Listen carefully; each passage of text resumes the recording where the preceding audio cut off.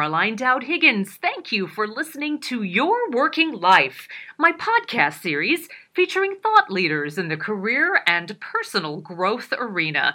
You spend a significant portion of your life at work, so my goal is to provide you with tools, inspiration, and resources so you can enjoy your career and love your life. And I am delighted to welcome my very special guest to the show today, David Burkus. David, welcome. Well, thank you so much for having me. Hey, I'm really excited about our conversation, and I want to tell our listening audience all about you. David Burkus is an associate professor of management at Oral Roberts University, where he teaches courses on organizational behavior, creativity, and innovation, and strategic leadership. David was recently named one of the top 40 under 40 professors who inspire. After decades of research, he's found that not only are many of our fundamental management practices misguided, but they can be downright counterproductive.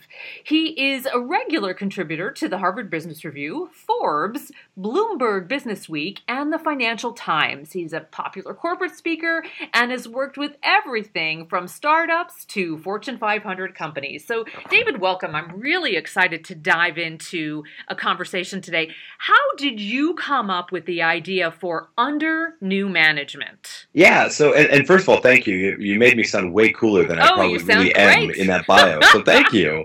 You pumped me up and got me excited, right? So that's awesome. So my first book was called The Myths of Creativity, and it was really about what are the misconceptions about how creative firms work, how we're supposed to work, all of those sort of things. What are the myths and misconceptions? And let's correct those. And in the process of writing that, that's where the sort of inkling for this idea came from, because you see a lot of these firms do things a little bit differently, and it works. And then, by training, I'm an organizational psychologist. And so I see everything through that lens of, well, there's a perfectly reasonable explanation for why some of these crazy ideas work. It's backed by psychology. And so that's why it's better than business as usual. And that's really where it gave me that idea for maybe we need to explore this more, because it's not just about these policies sound fun, so let's try them. There's really a lot of social science research behind them about why they are such a good idea, and I believe part of a larger trend in as the nature of work shifted, we're just now catching up with the changes we need to make to work to accommodate those changes. And as a researcher, I'm sure that you learned things that to us as listeners, we would find jaw-dropping. So can you share some? And I'm curious what you're going to come up with right off the bat, because having seen the book, I have a few specific questions, but I'll let you take the lead. Yeah, so the one that was jaw-dropping even to me was probably, I have a whole chapter about salary transparency. Yeah. And I was not expecting to be as big of an advocate as I am now for it when I started writing this book. I get it. It feels uncomfortable to talk about how much we get paid. I'm in that exact same boat. But, in psychology research, there's about a 50-year-old principle that's well-researched, well-verified, called equity theory. And I think equity theory is really interesting and explains the number one pushback I see against people who say, no, we need to keep it secret because otherwise there'd be comparisons and jealousy and animosity. And equity theory basically says that's already happening. That's already going on in the workplace. People are constantly scanning to make sure that the ratio of how hard they work to how much they're getting paid matches what other people around them in their peer group are also seeing. But it's a perception, right? It's not the actual information. We're trying to guess at what the salary is. We're trying to guess at how hard somebody's working. And it turns out we're terrible at judging that. We consistently overestimate certain positions, underestimate other positions. And as a result, what is probably a relatively fair workplace gets perceived to be hugely unfair. And so, I believe the best. I believe most HR departments, most senior leaders of companies want to pay their people fairly. But equity theory says that these comparisons are going on. They're going on with faulty data. And so if that's the case, then your best bet is to make it transparent and is to open it up and say, here's what everybody gets paid. Here's how we calculate that. If you want to have a conversation about how we can make that more fair, let's do that. But let's not do this comparison thing and guessing game and all that sort of stuff. Here's the information so you can make that comparison. And if one person is underperforming consistently and really is overpaid, we can fix that issue. If there's a systematic issue that's leading to a bunch of different people or a specific group to be underpaid, then we'll deal with that issue in fixing our formula and our calculations. And so I get it. I started out from this place that it's uncomfortable to talk about this, but the social science research is there, the examples of companies are there, and I couldn't help but, 2 years after starting to write this book, I found myself on the TEDx stage advocating for, hey, here's why we should do this across the board. Well, and I would hope that this will help dramatically narrow the gender wage gap, right? I mean, this seems like such an obvious step in the right direction. Yeah, and we see that in the research. Now, these comparisons are always really hard. There's a Freakonomics podcast episode I recommend to people if you really want to dig down into the details on all this. But let's just use raw numbers, uncontrolled to uncontrolled. In the United States, it's 77%, 77 cents on the dollar. That's a metric we're all sort of used to. Right. But in the federal government, where salaries are transparent, where everybody's paid at a certain rank, and then everybody knows what all the different ranks are getting paid, it shrinks to 11%. So I can't say it's because of just that, but that is pretty strongly suggestive. Yeah. And then in the book, I actually profile a company called Buffer.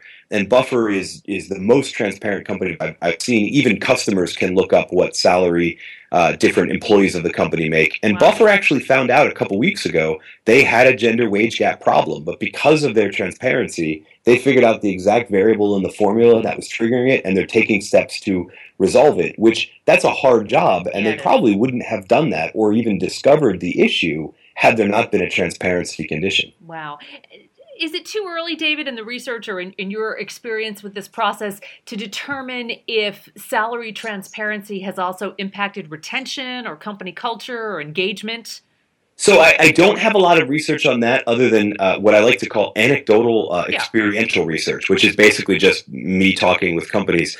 I don't have any large-scale data on that. I can tell you that the effects of companies that switch based on what I've seen are hugely positive. There's about a 1 week to 1 month period of time where it's a little bit weird because anybody can look it up and everybody feels a little odd, and then it sort of regresses back to where it was before, but with increases in the sense of fairness and collaboration. The conversation shift from so-and-so is overpaid because you're unfair to, hey, I think I should be paid more. Here's my case based on the formula. And then we can have a productive conversation about everybody getting paid what they, in accordance with what the value that they're bringing to the organization. Got it. So something that made my jaw drop was what you shared in the book about how companies that are banning email are more productive. Bring it on. Yeah, I mean, Tell me about that. We love email. We love and hate email. Exactly. I'm with you. I feel when I clear out and get to inbox zero, I feel like I'm hugely productive. Victory. Yep. Although most of the time, all I've done is I've just thrown the ball over the other side of the fence and I'm waiting for it to come back to me. I haven't actually moved it forward on the field. And the thing with it is that we never really had a conversation about what is the best way to use this tool? What is the best way to actually communicate? And we find that conversation finally happening now. Mm-hmm. And it turns out that this era of push notifications where your email is being pushed to your phone and to your inbox every 5 minutes is hugely distracting. So in the office, we're distracted by it. Moreover, the fact that people are working at whatever hours conform to them means people are in essence on 24 hours a day. They're not getting time with their family. They're not getting rest time. And so the smartest companies I'm seeing are at the very minimum putting limits on when you can send email, not when you can compose it,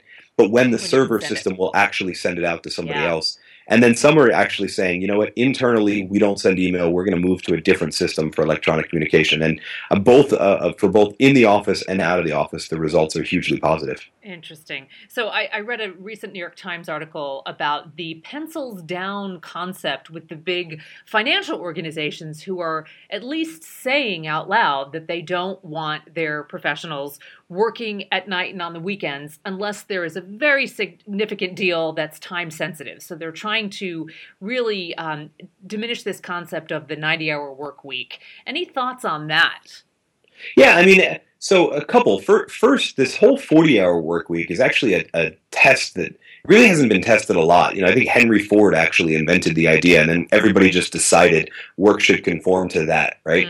And what I mean by that is not just that, we should be fighting hard to get back to 40, but who says it's 40, right? Every task varies, and every job varies. And like you said, with the accounting firms and other places, there are seasons where we're busier than others. And what I think is really crazy is this idea that we need to get back to the 40 but 40 is still what it is. If you're in the summer season in a financial firm where it's not as busy as it is, right now in tax season, less than 40 should be appropriate. Mm-hmm. Really, the buzzword term is a results-only work environment.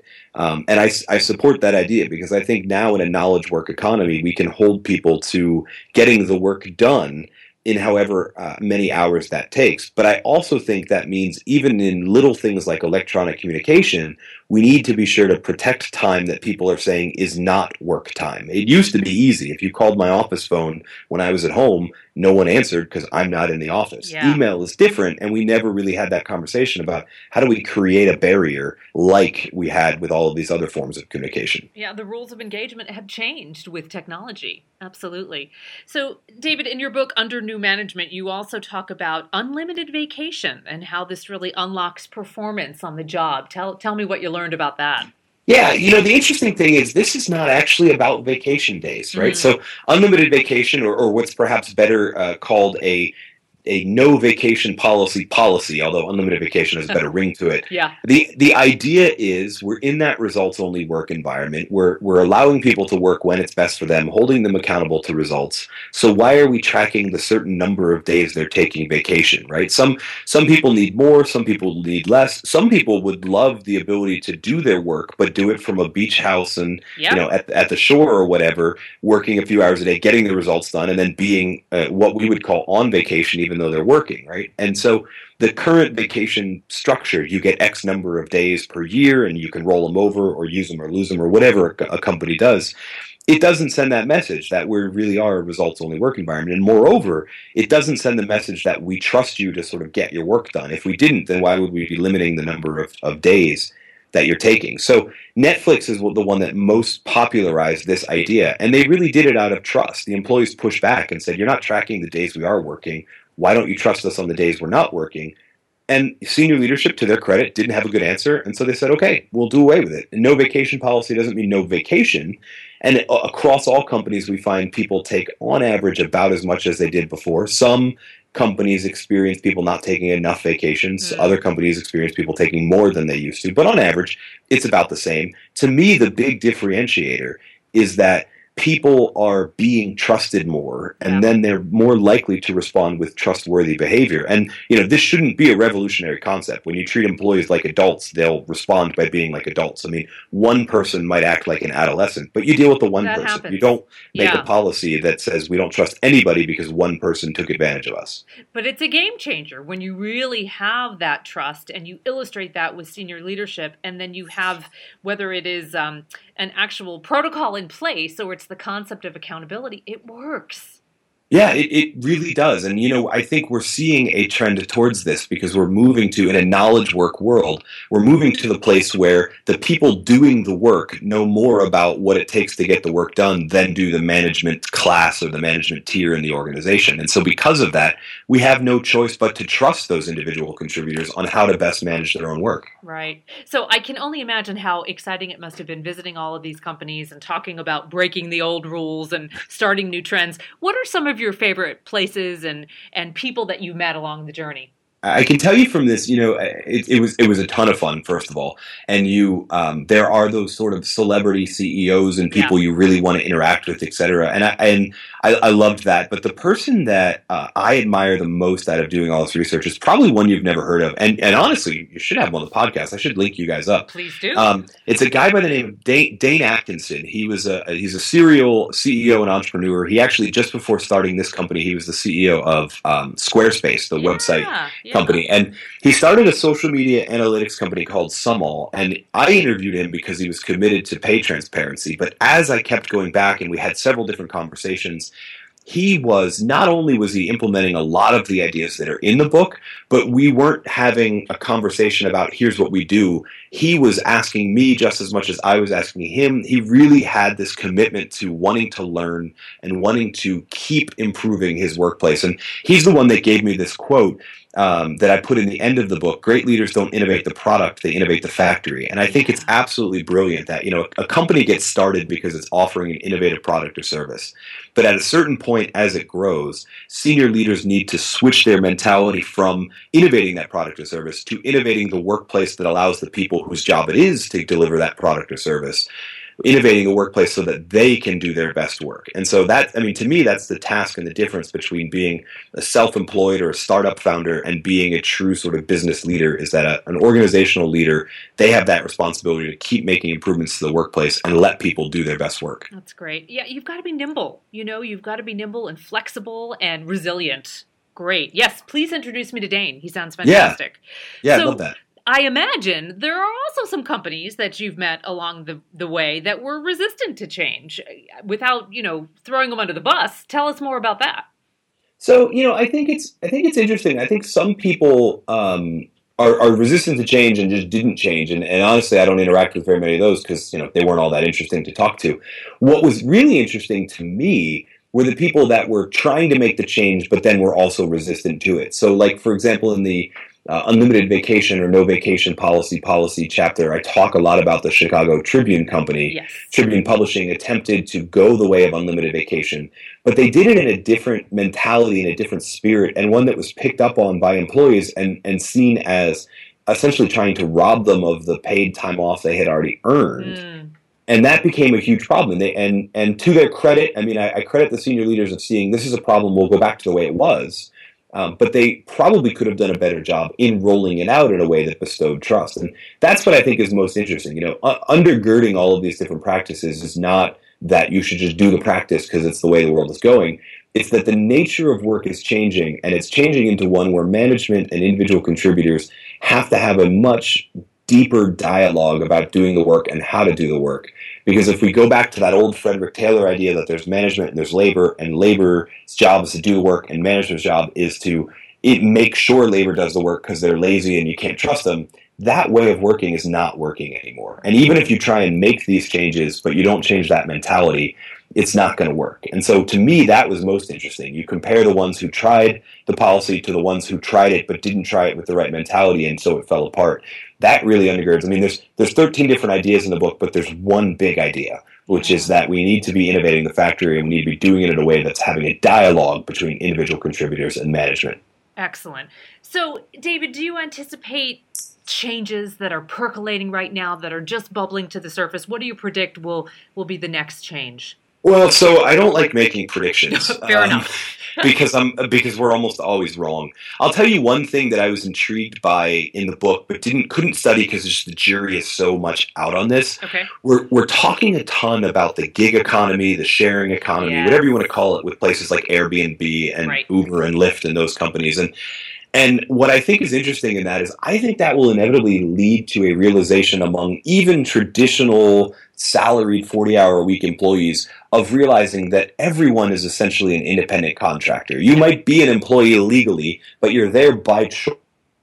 You're an independent contractor, no different from somebody in this Uber and Airbnb class. And so I'm really interested in the mentality shift that is going on as a result of the buzz that the gig economy is getting, and how that's going to apply even to people who don't engage in that sector. That, I think, has some interesting implications. It'll take us 5, 10, maybe even 20 years to figure out how it all shakes up. But maybe in about 5 to 10 years, we can start making predictions on what that means for the future of all employees, not just people who are partnering with these type of gig economy services. Excellent insight, and we shall stay tuned. So, David, your book is Under New Management. Tell us how we can buy the book and connect with you out in the world. Yeah. So, you can buy the book wherever your favorite retailer is, and of course, I hope you do that, in triplicate. But if you just want more information, there's a ton of free resources on my website, davidburkus.com. That's BURKUS.com. And in addition, there's a bunch of interviews that I've done. I run a podcast called Radio Free Leader that interviews people like Dane and others who are in the book, and then other book authors. There's also a lot of resources that are derived straight from the book that are yours free to check out there. So if you want to play more with these ideas, but you're not ready to grab the book yet, there's a ton of free resources on davidburkus.com. And of course, from that website, you can get over to Amazon, Barnes & Noble, and everywhere, your favorite retailer where you'd want to grab a copy of the book. Excellent. David, you are a wealth of information. I've so enjoyed getting to know you. The book is extraordinary, and I would encourage all of our listeners to get out there and buy the book. And I agree, your website has amazing content. So you have great wisdom and insight to share, and I'm grateful. Oh, thank you. No, thank you so much for having me on. This is great. Absolutely. And I want to thank all of you for tuning in to Your Working Life, where my goal is to help you design your career destiny so it doesn't happen by default. Career and life satisfaction is possible, and it's time to embrace what you love doing so you can do more of it. My show is now available on iTunes, YouTube, Podbean, and Stitcher. Leave a comment because I always appreciate hearing from my listeners. I'm Caroline Dowd Higgins. Take good care.